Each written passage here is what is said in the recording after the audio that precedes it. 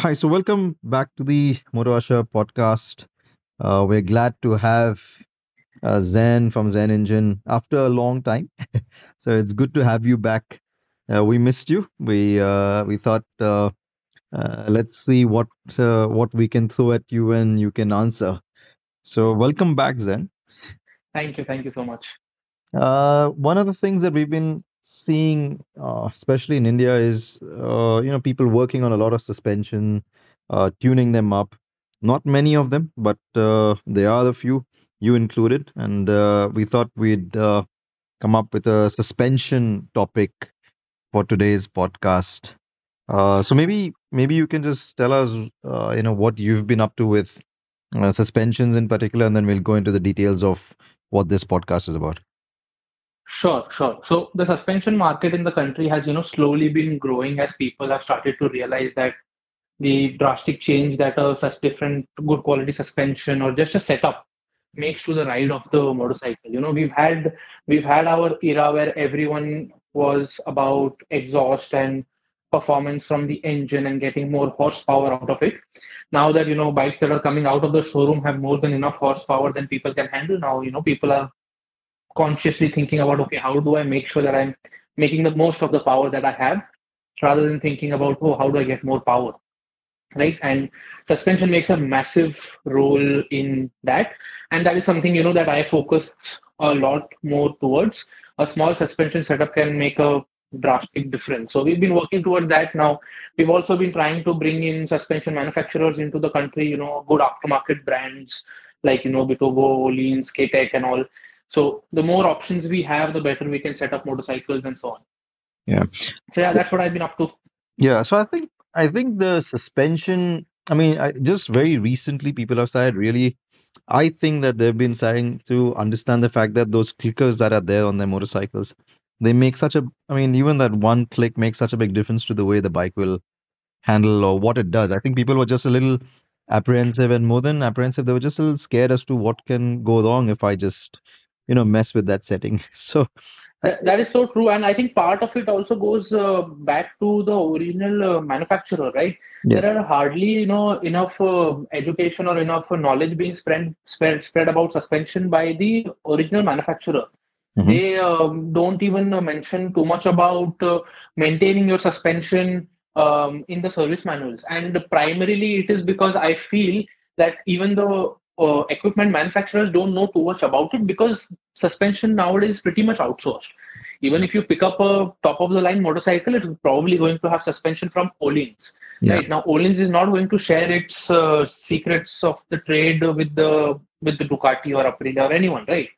So the OEM manufacturers don't have too much information. They just go and tell Olins, hey, this is the motorcycle that we have, and it's going to weigh this much, and we are intending this sort of riding for it. What suspension do you, suggest for it? And that's how it's basically working. Yeah. Now I get a lot of clients who tell me, hey, man, the manufacturer has given us these settings, and they must have obviously thought of something, right, when they gave us that settings. And I say, yeah, for the major part, that is true. I had a client come in the other day who knows me for a while, but he never got his suspension set up. He was happy with the stock settings that were there. And he came to me and he was like, hey, man, I'm going to the racetrack. I just thought, let's just give this a shot. I said, no problem, come in. We did a suspension setup for him. And the first thing he did after he came back, he said, I know I can now know problems which were there previously that I did not know existed, Yeah. because he never felt the improvement. So people just think, hey, this is what I have and this is good, right? But Yeah. it can get better Yeah. for sure. Yeah. So that is what is people are realizing slowly and steadily. Yeah. Cool. So I think the specific thing that I want to get inside and focus on is suspension damping. Okay. I mean, I think we all know what a suspension is, but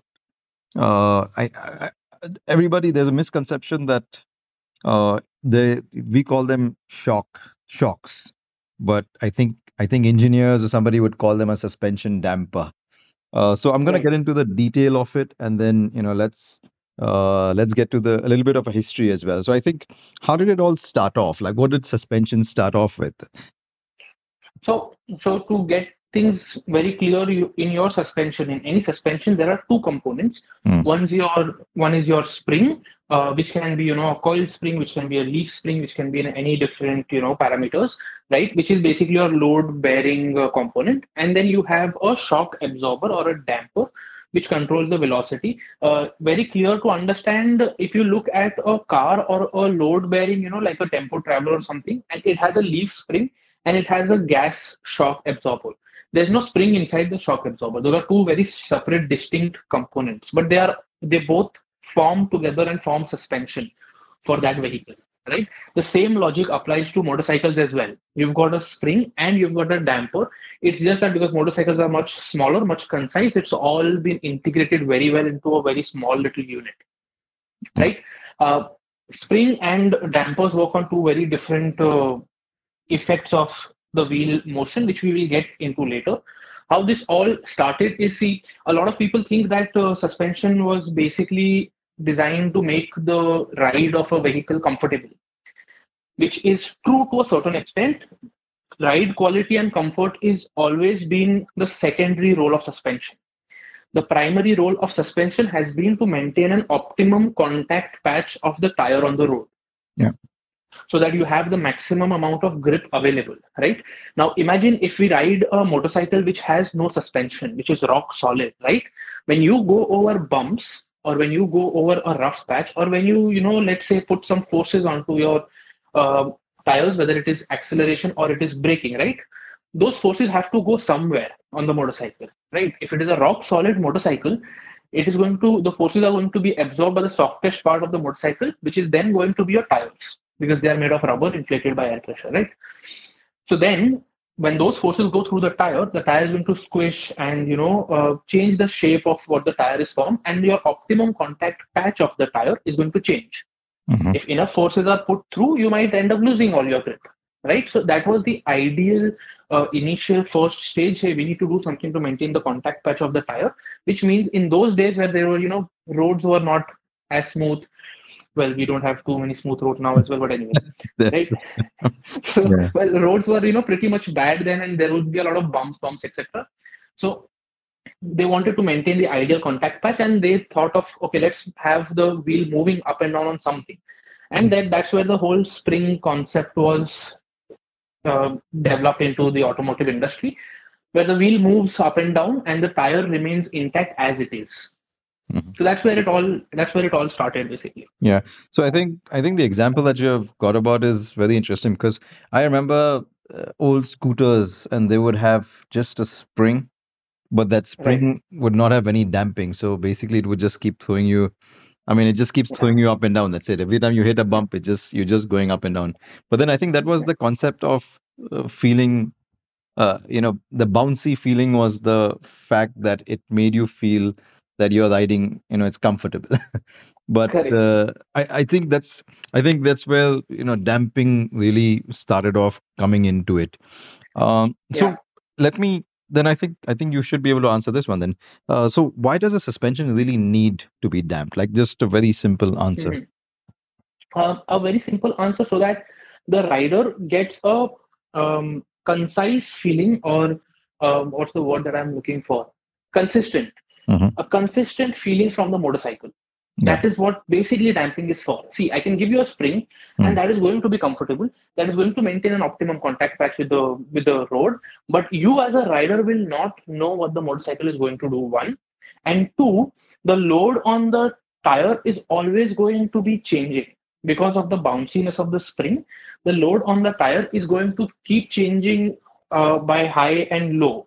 So if you are in the middle of a corner, your tire is going to grip, slip, grip, slip, grip, slip because of the motion of the spring, Uh-huh. right? Mm. As vehicles started getting faster, engineers realized this that this bouncy motion of the spring is not really good for confidence of the driver or the rider, and basically the speed of the vehicle.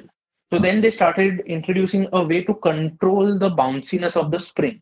It is very good of the spring to absorb the initial bump, but once it has absorbed the initial bump, we want it to come down to a stop as soon as we can, so that the rider feels consistent with what the motorcycle is doing. Yeah. Okay.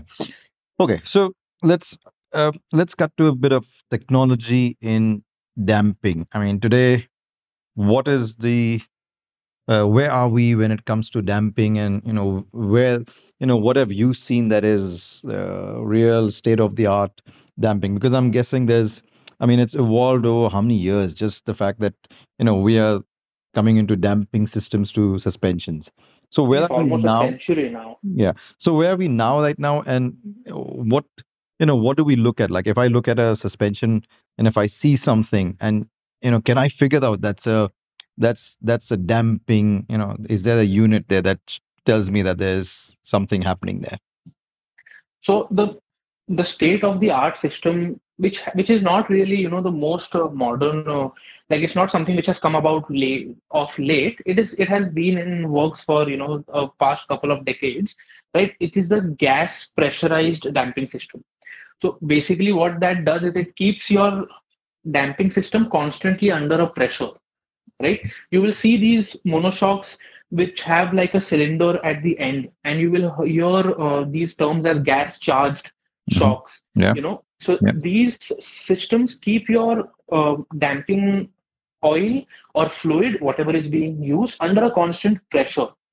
Mhm. That allows the system to move from a complete standstill. Let's say that the suspension is not moving at all, right? Mhm. And once it starts to move, that initial bit of movement, there is always a jerk involved, right? Whenever you try to move, let's say even if you try to open a nut, right? If Mhm. you're trying to open a nut, the initial movement has a jerk, and once it's free, then it starts to move, right?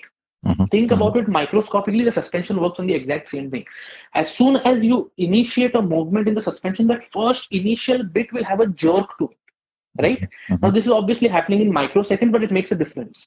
So Yeah. these gas charged systems, pressurized systems, try to eradicate that little jerk.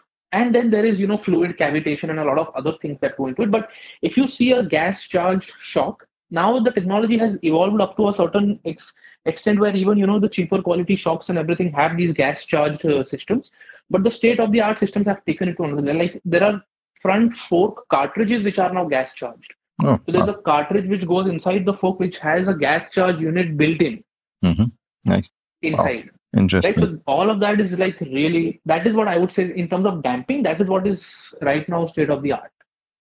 So I mean, the cost is endless. That's what you're saying. It always is in the sport that we are, buddy. Sorry to break it to you. It's never ending. It's not endless. Okay, it is endless. Okay, so here's something that even I had experienced, and I was reading somewhere that uh, damping again, it's compression and rebound. Yes, I know we know now those are the things. What do you think is the more important one? Is it damping or is it rebound damping?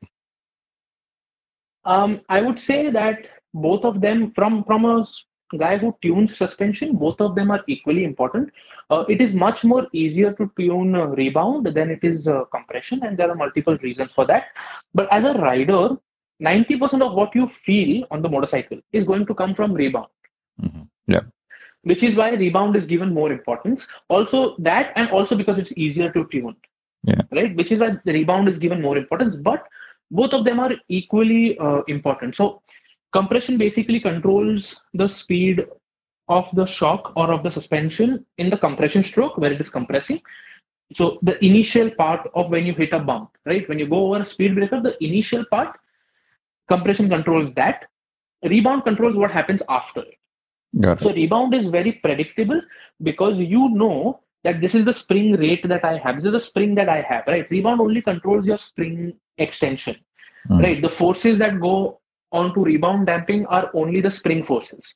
So you mm, know exactly what forces they are, and that is why you can control them. mm, Compression, on the other hand, you have no clue because it depends on how sharp the bump is, how hard or how at what speed are you going to hit that bump, what sort of effect is that going to have on the motorcycle based on how heavy the motorcycle is? Are you on the brakes? Are you on the throttle? So yeah. compression is something which is very tricky and you can never get it absolutely perfectly right for every scenario, Yeah. Yeah. right? Got it. So I would say from a tuner's point of view, both are equally important. But from a rider's point of view, I would place more importance to rebound. For example, if I have to choose a suspension, and if you tell me, hey Zen, I have a suspension which has compression damping and I have a suspension which has rebound damping, which one should I buy? Mm. I'm going to tell you, hey man, if you don't have an option of both, just buy the rebound one because that's going to make a bigger difference for you as Yeah. a rider. Yeah. So even I was reading somewhere the same thing, which was uh, if whenever you feel that there's a harshness to your motorcycle suspension, they Hmm. keep telling you to start with the rebound instead of touching the compression first. Correct. And I think the logic is that you want it to come out and go back in. So if you've really tuned in your rebound compression, basically it's just gonna pack and not let it not come Correct. out to let the spring work. So like you said, Correct. I think they I mean for me also, I think personally as well, I feel that the rebound damping is a more important aspect to your suspension and how you want it to feel. Definitely. Cool. So if I was to ask you, what is an ideal suspension setup, and is there an ideal suspension setup? Hey, you want me to give out the tricks of my trade, Oh yes. No one's gonna adjust it like the way you do, because I know how difficult it can be, and yeah, I think it's such a dynamic thing, so that's why I'm asking you. Is it? Definitely, definitely. So there is always an ideal suspension setup. Mhm. Having said that, there's an ideal suspension setup for a particular rider in a particular scenario. Mhm. If you Mhm. change any of those components, you change the rider, the setup has to change. You change the scenario, the setup has to change. So you take a rider, you take the same motorcycle per se, and you Mhm. take him to a racetrack, and you take him to a dirt track. Those Mhm. two places are going to have two separate ideal setups. Same suspension, same motorcycle, same rider, Yeah. but they're going to have separate setups, right? You take the same motorcycle, same rider, even if let's say that we take two riders and we say both of them are of the same weight, right? Same racetrack, same motorcycle, two different riders, same weight. They're Mhm. still going to have separate setup based on how their riding style is. Got it. Yeah. So there is an ideal suspension setup. Yes, it's probably somewhere in Narnia, written in some books or something for everyone. Yeah. But the best that we can do is try to get close to what that setup is. Yeah. Yeah. I mean, I feel that the suspension is such a basically it's an investment, and it's your insurance as well. So it's something that can save your life also. Yeah, And it's something that, I mean, more than comfort, I think it's yeah, just an insurance to, I mean, there's a lot of times you see people just flying over speed breakers or potholes, and the bike has right, just flipped somewhere. right, But I think right. that's something that we realize after you start having a good setup bike, that Correct, the correct. fork will come out at Well, the right see, time. after the last topic that we just had, I will Mm. I will say that there is obviously an ideal setup, but that ideal setup is always going to be a bit ahead from you because wherever you are, you're always going to be chasing that ideal setup. Let's Mm. say that I go to the racetrack tomorrow and I do a couple of sessions tuning, and I find a very ideal setup, and I say, wow, this is brilliant, right? Once I do that, I do a couple of sessions. I have now, because of the extra confidence that I've gained from that setup, I have developed myself a little bit more as a rider. Now I have become faster. Now the suspension has to keep up with me. Mm. So I Yeah. have I have a new ideal setup which is a bit more ahead. So the ideal setup, although it's very good to have in your mind, the main thing that what we want to do is get the basics right. If Mm. our basics of sag and damping and everything are true, they are correct, that is what is going to make 80-85% of the difference for you. Yeah. The last tuning is probably going to make a 10-15% difference, but 80 to 85% is just the basics of suspension. Yeah. So I'm not going to take your tuning job away, but what do you think of electronically adjusted damping on suspensions? I mean, I think the top of the line ADV bikes are coming with those. Right. So what do you think of those? Correct. Because it seems like the calculations that it does is very frequent, Correct. like in milliseconds So or in seconds. I'll tell you what, right? The theory of damping, whether it is electronically or manual, is Mm. identical, Yeah. right? The theory on which the damping system works is identical, which is why I did not mention electronic damping before. Mm. Electronic damping is like let's say that there is a genius suspension guru sitting on inside your motorcycle while you are riding it. He Mm. is constantly evaluating everything you do, like probably a million times a second, something like that. And he's sitting there with a screwdriver on your suspension adjusters and making adjustment changes by the millisecond for you. Yeah. The system that is working is exactly the same. It's just that he is there, he's constantly changing it based on your riding style, based on the forces you're putting on the motorcycle, based on the environmental conditions, and a lot of other factors depending on how advanced the system is. Right? Now, this for me, for someone who rides a lot on the racetrack, this is something which takes away a little bit of the confidence for me. It could be that I'm, maybe I'm old school, I'm too analog, and I need to adapt to this sort of new suspension technology. But for the racetrack, I want a motorcycle that behaves very predictably. I want it to behave exactly as it did in the last lap at that very corner. If it's going to behave differently, I'm not going to be able to develop the confidence. Which is why I also think, the MotoGP and World Superbike, they are not shifted to electronic suspension. Yeah. Yeah. Right? I mean, I think our conversation, I can bring back the ABS to non-ABS, and people who ride on, like you see, people who ride on track, or even motocross riders. They want to have that real feel of the front tire, the rear tire, what it's doing. Correct. So, like I said, I think this is basically this is a cheat. That's what it is. But having said that, for 90% of the people who are going to ride on the road, Yeah. and we're going to see 100 different scenarios, especially on our road. Like you can have like a cemented road, you can have like a broken patch, you can have like a good tarmac road, all in a span of, let's say, 5 kilometers, right? Yeah. So if you are going to be riding in those sort of scenarios, having that suspension setup which constantly evolves with the riding scenario with you, that is such a God gift that has been given to you, right? You don't need to worry about too much with the setup. But on the other hand, it needs to work well. If it does not work well, it can have the exact opposite effect. Yeah. No, I think you bring back a very, it's, for me, it's satisfaction. So on my own bike, what I do is when I'm riding, if I know that it's just going to be a straight flat, I have my forks, those clickers right in front of me, and I have that. You do that one adjustment while you're riding, and you know that the bike behaves completely different. You want to stiffen up the rebound, you want to stiffen up. So there's just a sense of satisfaction for me, which is, hey, you know what? I know what I'm doing, right? And I know the bike is going to behave better when I do this. But like you said, I can keep, like, if I had no distraction on the road, I think I can just keep changing it. You can keep changing it every scenario of how the road is. And it definitely feels so much better. Definitely. Cool. Do you have anything else to finish off with?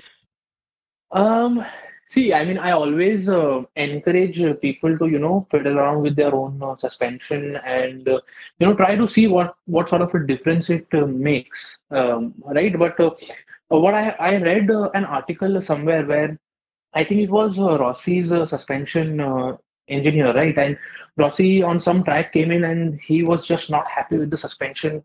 And he was like, hey, it's not feeling right. I don't like it, and so on and so forth. And for the first few times, the suspension engineer made some serious changes.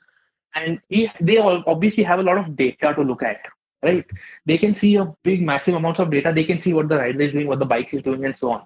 So the engineer had a hunch, and the next time Rossi came in, the engineer said, "Hey man, the suspension is good. You just need to, just ride a little bit differently, right?" And obviously Rossi did not like that. Yeah. Right. So the next time he went out, he came back in and he said, "No man, it's not working right." The suspension engineer said, "Okay, I made a change. Just go out again. And I made so and so change, and the bike is going to behave this way, right?" And he went out again, and he came in like, "Yeah, now the bike is working very well." A few years later, the suspension engineer confessed and said, "I made no change." Yeah. The bike was exactly the same.